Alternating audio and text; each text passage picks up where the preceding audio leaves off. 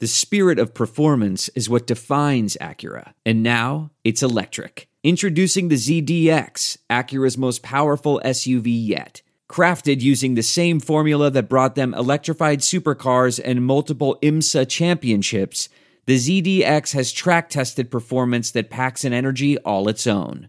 Unlock the energy and order yours at Acura.com. Hey, Colin, how you doing? I'm real good, real good.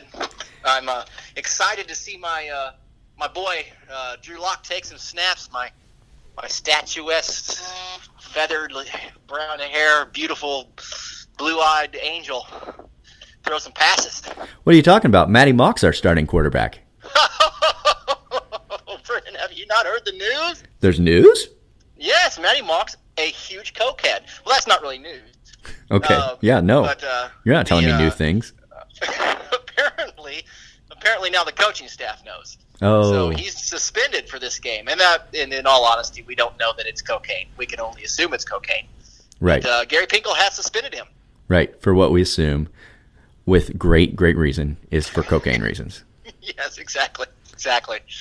Well, so, yeah. Well, Colin, we do a preview show usually, and I do some interviews, and I interviewed Joe Walljasper from the Columbia News Tribune, but I did it about an hour before this goddamn news broke. So you're both idiots then. Yeah, well, we appear idiots if you listen to it, but it is interesting to hear Joe's perspective on who should start without knowing. Joe's a smart man. And he is indeed, and so you'll hear what he thinks should be the reason for Drew Lock starting. And I can only assume he agrees with me about who should be starting a quarterback. I mean, I'll let the listeners listen to the interview, but Joe is an intelligent man, so I can only assume he agrees with me. I'm glad you're making that bold assumption since the interview is in the future and there's no way that you could know what he said. Absolutely not. Absolutely not. Sure. And then after that, we also had David Cloninger join us. Now, he joined us just today being Wednesday, and so he knew about the Drew Lock situation. We talked a little bit about that with him and how that affects the South Carolina game. So that'll I mean, if I'm a Carolina fan right now, I'm kind of upset, honestly. I'm like, I don't know what Drew Lock is, but I know what Matty Mock was, and I definitely wanted to play him. Sure. Yeah, you're going to miss you some Mock. Going to miss those, your defensive backs getting at least 2 interceptions. I mean, that's hard on the stat sheet. Easy ones, yeah. Well, Colin, what would you say on the social media, on the message boards? What's been the temperature of the lock talk this week? Brendan, I'd say piping hot. Hotter than donut grease. Yeah, it's hotter than 2 rats fucking in a wool sock. Yes, I agree. It's hotter than a freshly fucked fox in a forest fire. Hotter than nuts on a cockroach. Indeed. Do you know why nuts on a cockroach are hot, Brendan? I really don't. Because they drag the ground. Okay. It's friction. Got it. That's a science joke. Okay. Yeah, sure. Well, enough of this. Let's get to the interviews. All right. It'll be a lot of fun this weekend. Woo! MIZ. COU. Gonna throw it. Slant. This bud's for you, Mizzou. And there he goes. How about number 6? They don't get no better than that, man. Who's back in the game? Shane Ray. And look at what he just did. Touchdown, Missouri.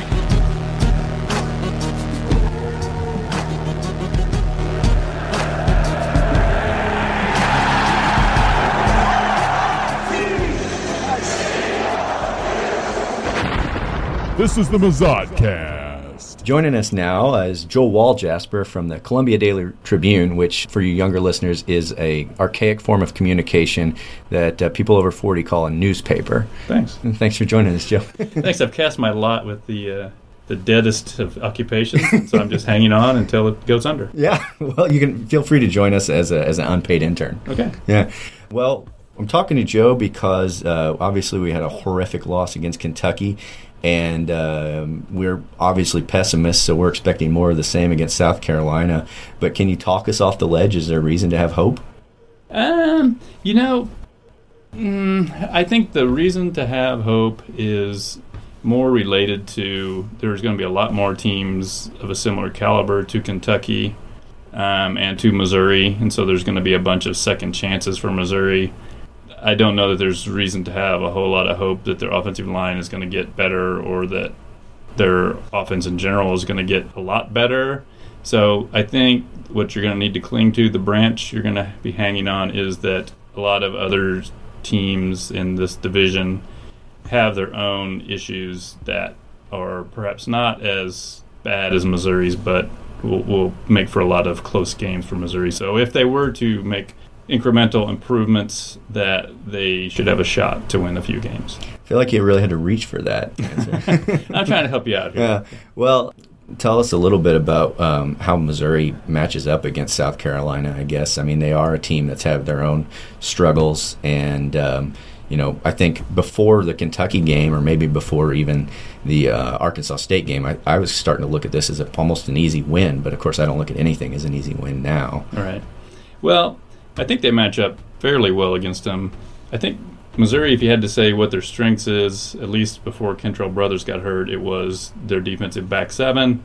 I think South Carolina's premier player really is Pharoh Cooper. I think Missouri has what would amount to almost a shutdown corner in Arion Penton, although they don't really play in a way that they just match him up with one guy. But I think he's been terrific this year in every way except for returning punts, which he's probably not going to do much anymore. So you could foresee them being able to sort of contain Pharoh Cooper. They're dealing with a quarterback who's a freshman who could be a little out of sorts in a allegedly hostile environment. I don't know if 11 a.m. at Mizzou is going to be super hostile, but you're facing a good defense, and Nunez hasn't played much. So I think it's as good a matchup as they're going to have the rest of the year. So I don't think the issue is that it's a bad matchup. The issue is just whether the offense ever gets out of its own way or just continues down this path. The big curiosity I've had about the failing offense is the offensive line. I guess a lot of people have. Partially because they're an experienced group. We have a lot of youth on the team, but not at the offensive line. We're fairly experienced, and I mean, it's very similar offensive line to last year, which had its troubles early, but sort of gelled later. Do you have any speculation as to why they've struggled so badly this season? I felt like reading between the lines of what A.J. Ricker has said, it seemed to be they were pretty dissatisfied with their guards. They've switched it around. I think a lot of us sort of wondered why not move. I think you had Connor McGovern rather playing left tackle and being a pretty average left tackle where he could have been a really good guard and has been in the past, that you're sort of in the quest to put your best lineman at left tackle. Maybe you're making your offensive line worse because of it. Mm-hmm. I think they're just so concerned about having a lesser player than him at left tackle that they're leaving it that way. But I've been disappointed in them. I thought going into the year they might even be a team strength, but it's been kind of puzzling. But I think maybe you've got a pretty good player in Evan Boehm who has not been his best because of an ankle injury, which I think is getting better. And you got a good player in McGovern who, if he were a guard, I think if you put those two guys together next to each other, at least you would have someplace you could run the ball. And then I think the other three have been just sort of guys and have been making enough mistakes that... We're driven by the search for better. But when it comes to hiring, the best way to search for a candidate isn't to search at all. Don't search. Match. With Indeed. Leveraging over 140 million qualifications and preferences every day, Indeed's matching engine is constantly learning from your preferences. So the more you use Indeed, the better it gets. And listeners of this show will get a $75 sponsored job credit to get your jobs more visibility at Indeed.com/match. Just go to Indeed.com/match right now and support our show by saying you heard about Indeed on this podcast. Indeed.com/match.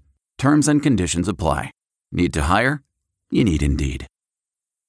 I want to tell you a story. It's a story about a scandal, broken relationships, gossip, rumors, money, corporate rivalry, and a broom. A performance-enhancing broom. My name is John Cullen. I'm a comedian, podcaster, and for 20 years, I was a semi-professional curler. And I want to tell you the story about how a single broom almost imploded the 500-year-old sport of curling. We felt like we were bringing a knife to a gunfight. It's the story of a superstar and his fall from grace. Well, I was being dragged through the mud. It's the story of two brother entrepreneurs with a dream. I said, that's great news. It's a story of intrigue. I still don't understand why we want to keep his name secret. full story has never been told, so I'm going to tell it. Broomgate, how a broom almost killed curling. It was a year I'd like to forget. To listen to Broomgate, search for Broomgate in your favorite podcast app. That's all one word, Broomgate. The running game has gone nowhere. And that has exacerbated the fact that suddenly now they have to be a team that throws the ball all the time, and you've got a really inefficient quarterback doing the throwing and bad receivers, or at least young receivers who are inconsistent. I thought the receivers the first half looked great against Kentucky, were making tough catches, but then I think you saw some of their problems crop up in the second half, where even when Matty was making good throws, they were dropping some big ones. You mentioned Evan Bames' injury, and Evan had talked about his feeling better this week. How much of a factor do you think that was? I mean, he's supposed to be one of the better centers in the country, or certainly in the conference. And between him and Hansborough being hobbled, I feel like lateral movement is just gone. I think that was a huge deal. I mean, he wanted to play, and they didn't have anybody else they really wanted to put in there, so fine. But I think he was sort of just, as Pinkel said one time, he was just sort of leaning on people as opposed to really getting after him. I think he, a month out, he probably is feeling better, so that will help. And honestly, like from the research David Morrison did, our beat writer, after the game, the line was better when they moved Taylor Chappell to right tackle after the injury to Crawford. So it's not out of the question the line will start playing better now. But then you also have the issue with the running backs, where I don't think that, and you could probably go back to pre-integration Missouri. I don't think you would ever find a second string running back as unproductive as Ishwitter or as bad as Ishwitter. And I don't want to bag on him. He is who he is, and he just happened to be in the situation. But the drop off from number 1 to number 2 at running back is so enormous that when the number 1 guy's hurt, then you've got more problems. It has been surprising how unproductive Ish has been. And we talked about on our show last week that, I mean, he's essentially a third-string quarterback who's carrying the bulk of the snaps. And the question mark we had was why, especially as late as the Kentucky game, he was still taking those short yardage snaps. I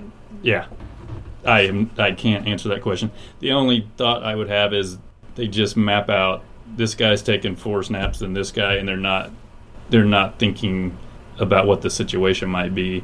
There's no earthly reason for him to be in instead of Tyler Hunt on short yardage. Because if you look at it, wherever Ishwitter is touched, that's pretty much where he drops to the turf. And so that 3rd and 2 play, he got hit about 1.5 yards, and he fell about 1.5 yards. And it's like, okay, at some point you stop blaming Ishwitter. That's who he is, and then you start blaming the person who's having him in the game in those situations. So I think in a lot of ways, when you get a former walk-on like Tyler Hunt, in the coach's mind, he is always a walk-on.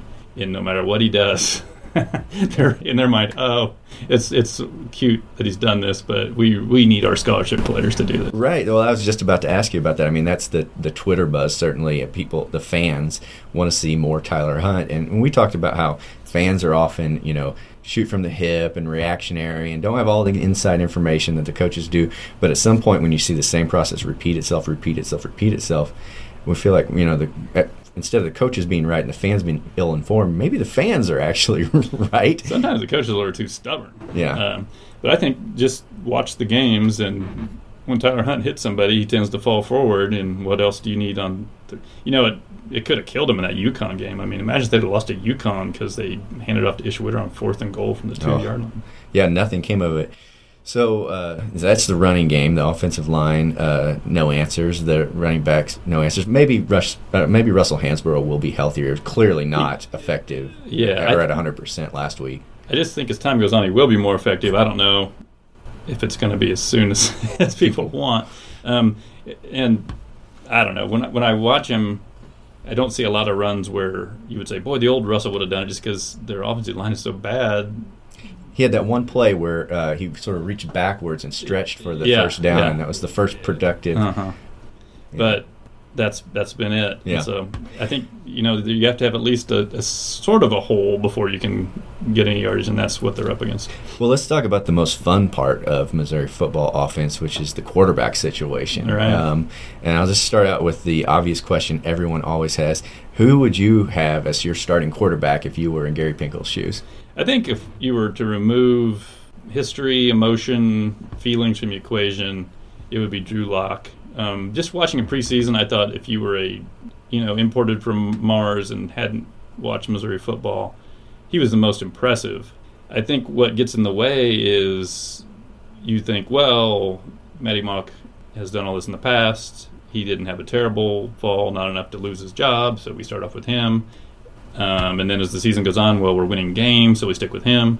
Well, he didn't do so terrible against Kentucky to be a cause for someone to lose a 2-year starter to lose his job. So you keep going down this road where, well, he's never done quite enough to lose his job. But sometimes you can lose track of, but is the other guy better? Which you would think maybe would be the key question.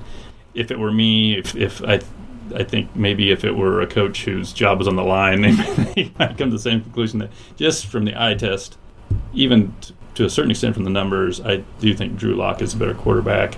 I find it hard to fathom that if like, say, let's just say this whole thing plays out throughout the season the same as it is now, and they were to truly open it up as a completely even competition in the spring, like they did that one year with James Franklin and Matty Mock, I think I would be stunned if Drew Lock didn't win the competition.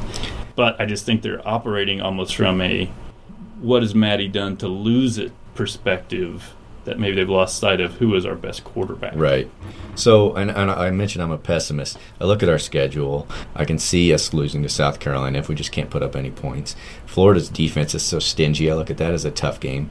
Georgia looks impossible. What if we lost 4 games in a row? What if like it starts to snowball? Gary Pinkel's he's a loyal guy. Some would say stubborn. Do you see a scenario where Drew Lock starts football games, or do you think Matty Mock, he rides Mock out hell or high water? Oh, I do. I think you can see a change. I think 2 losses in a row might be the magic number, because I do think there's so many. It's not to the point where these games are unwinnable. Like, I tend to think they're going to win Saturday in Missouri, and even you can throw in Florida. They've got a really good defense, but their offense is nothing good. You can see Missouri sort of stopping them in a home game, and so I think if they were to lose 2 in a row... You didn't mention Georgia. What do you think they're going to do? I don't give a prayer beating Georgia. Not a prayer. So I think that might be the magic number. Okay. He's loyal, he's stubborn, but I think there is also a bit of frustration that he's basically the same quarterback he was 2 years ago, and you would have hoped that there would be a big jump between year 1 and year 2, but certainly between year 2 and year 3. And I don't know, as I watch him, he's the same guy. It just he had better receivers in the past. So last question.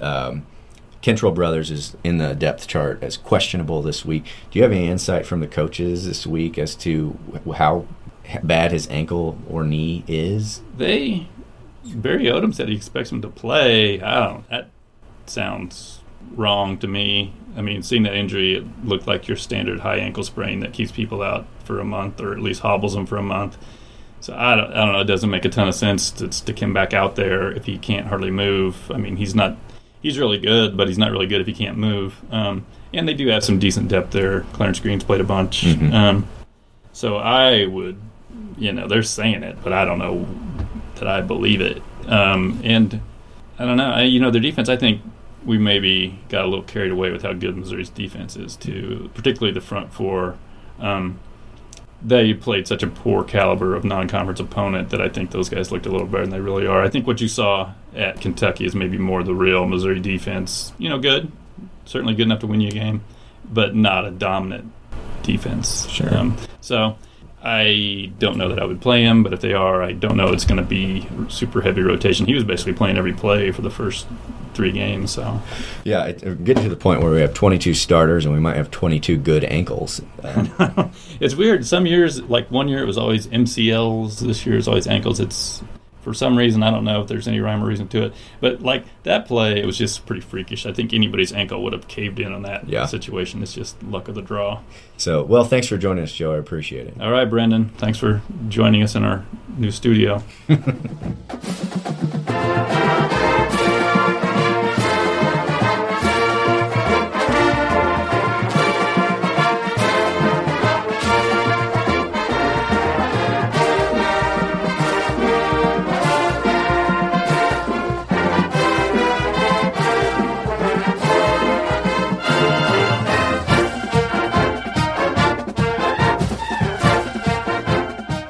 Joining us now is David Cloninger, sports writer for The State from Columbia, South Carolina. Thanks for joining us, David. Oh, no problem, guys. So Missouri and South Carolina are going to play each other this Saturday, and Missouri-South Carolina games have been very interesting the last few years, and this one proves to probably be the same. South Carolina has been in a little bit of a struggle, and David, as I'm sure you're aware, we're in the middle of a bit of a quarterback controversy here in Missouri. What do you know about the mock lock situation? Well, guys, I tell you, it really came across as a surprise to me the other night when I'm sitting at the house and I've already filed my, got to watch out for Matty Mock stories. He's about to break out. And then I get a news, release, hey, Matty Mock's been suspended for the game. So went ahead and had to spike a few stories and rewrite a few more. But it's, kind of a strange thing. But I got to say, I admire Gary Pinkel for saying that no one player is above the program. Whatever rule Matty Mock broke, he's the one that chose to break it. Now he's going to be punished for it. So, Drew Lock, read a lot about him, young gun, high school guy who had a lot of big-time stats. So, really, two true freshman quarterbacks going at each other in Columbia this coming Saturday. It should be a real interesting game to watch, especially considering these past two games, the way they've gone. Sure, and you mentioned the freshman status of the quarterbacks. Tell us a little bit about Lorenzo Nunez. The Tigers have not seen him, obviously, and what does he bring to the South Carolina offense? Well, I think he brings a lot of athleticism that maybe they didn't have with Connor Mitch and Perry Orris. He's a guy that does need to work on throwing the ball. He came from a high school system where he didn't throw that much, and he was more of a running quarterback. But he looked pretty good after some early hits last week against UCF. He threw the ball well, put it in some tight windows, picked up some big third downs last week in the second half, and that's what they needed him to do. So Nunez is going to get another big test this week by starting on the road, trying to get an SEC win after the Gamecocks have started 0-2, and he's trying to go up against a Missouri team that, started out 3-0 through some struggles, but then they didn't play that well at Kentucky last week, the same Kentucky team that beat South Carolina. So Nunez, he's got to have some guys step up around him. They don't need him to try and do it all himself like he really had to last week, but that being said, if nobody else steps up, he may have to do it all by himself. And Missouri's defense is a really, really tough defense to try to do everything as a quarterback against. One of the weapons South Carolina has that Missouri is familiar with, of course, is Pharoh Cooper. You mentioned Missouri's defense looks good, but another person besides Matty Mock Missouri's going to be without likely this weekend is Kentrell Brothers, the star linebacker who had what looked like a high ankle sprain last weekend. He's listed as questionable, but given the scope of that injury, a lot of people are thinking he might not see the field this week. The Tigers know Pharoh Cooper's out there, and they know to look out for him, but do you believe with the loss of Brothers that he can do some damage to this Missouri defense? Well, I tell you, if Kentrell Brothers does not play, that's just going to be a huge relief, not seeing him over on the other side of the line.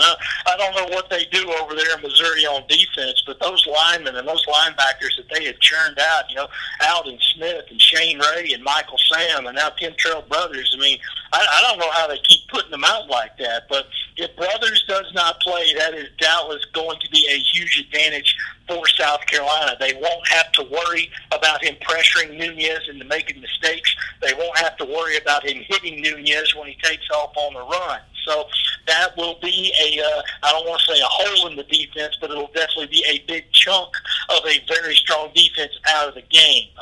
The Gamecocks on offense right now, they've got a couple of playmakers in Nunez and Pharoh Cooper, but they're going to be without their top running back in Brandon Wilds. They really need any advantage they can get either from the opposing defense or from some unknown on their offense stepping up to help win this game.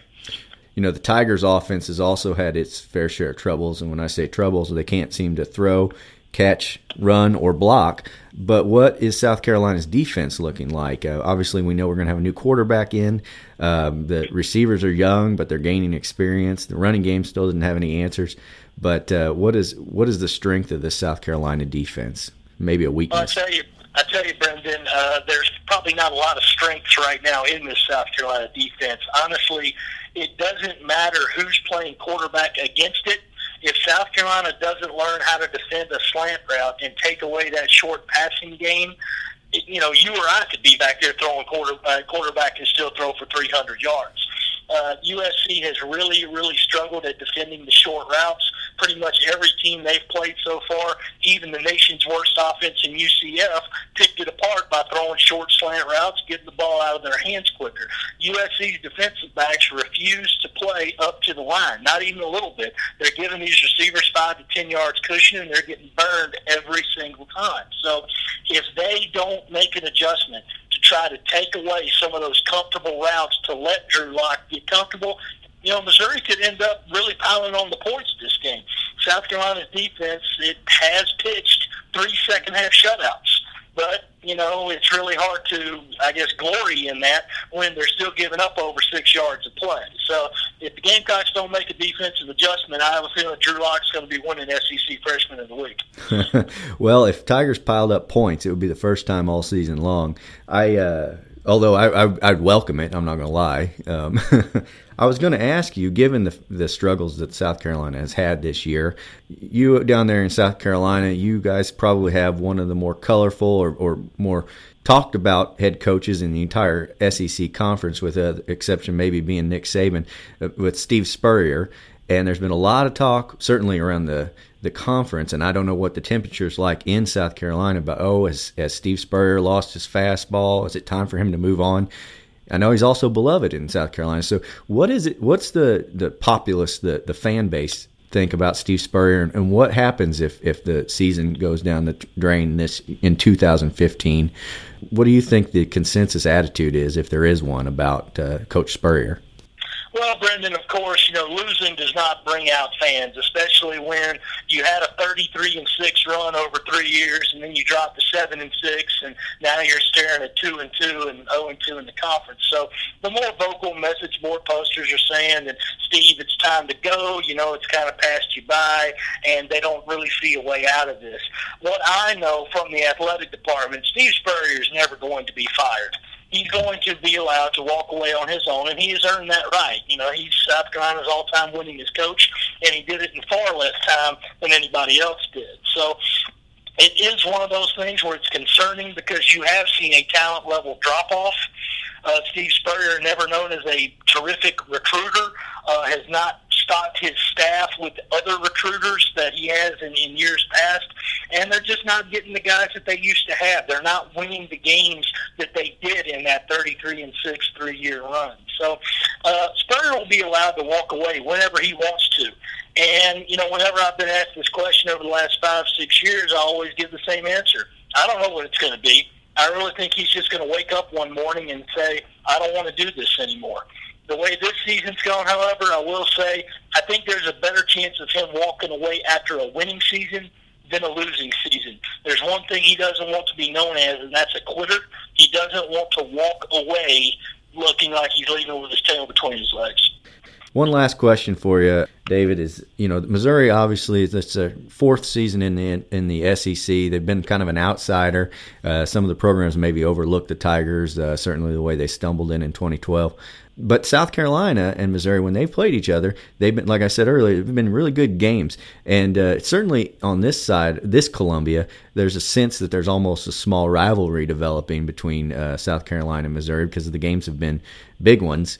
Is there any sense in South Carolina that Missouri is a game annually that they need to watch out for, or that there's any sort of animosity or rivalry blood roiling for this game? I think so, Drew, and a lot of that is because of with the SEC's guidance, the two schools got together to create this Battle of Columbia with a little trophy, loving cup, whatever you want to call it, that gets passed hand to hand. Now, I'm not sure where Missouri places that trophy when they've won it. All I know is that when South Carolina won it, I never saw the thing until the actual week of the game. So, sure. But considering the way these games have gone, the past 2 games have just been epic.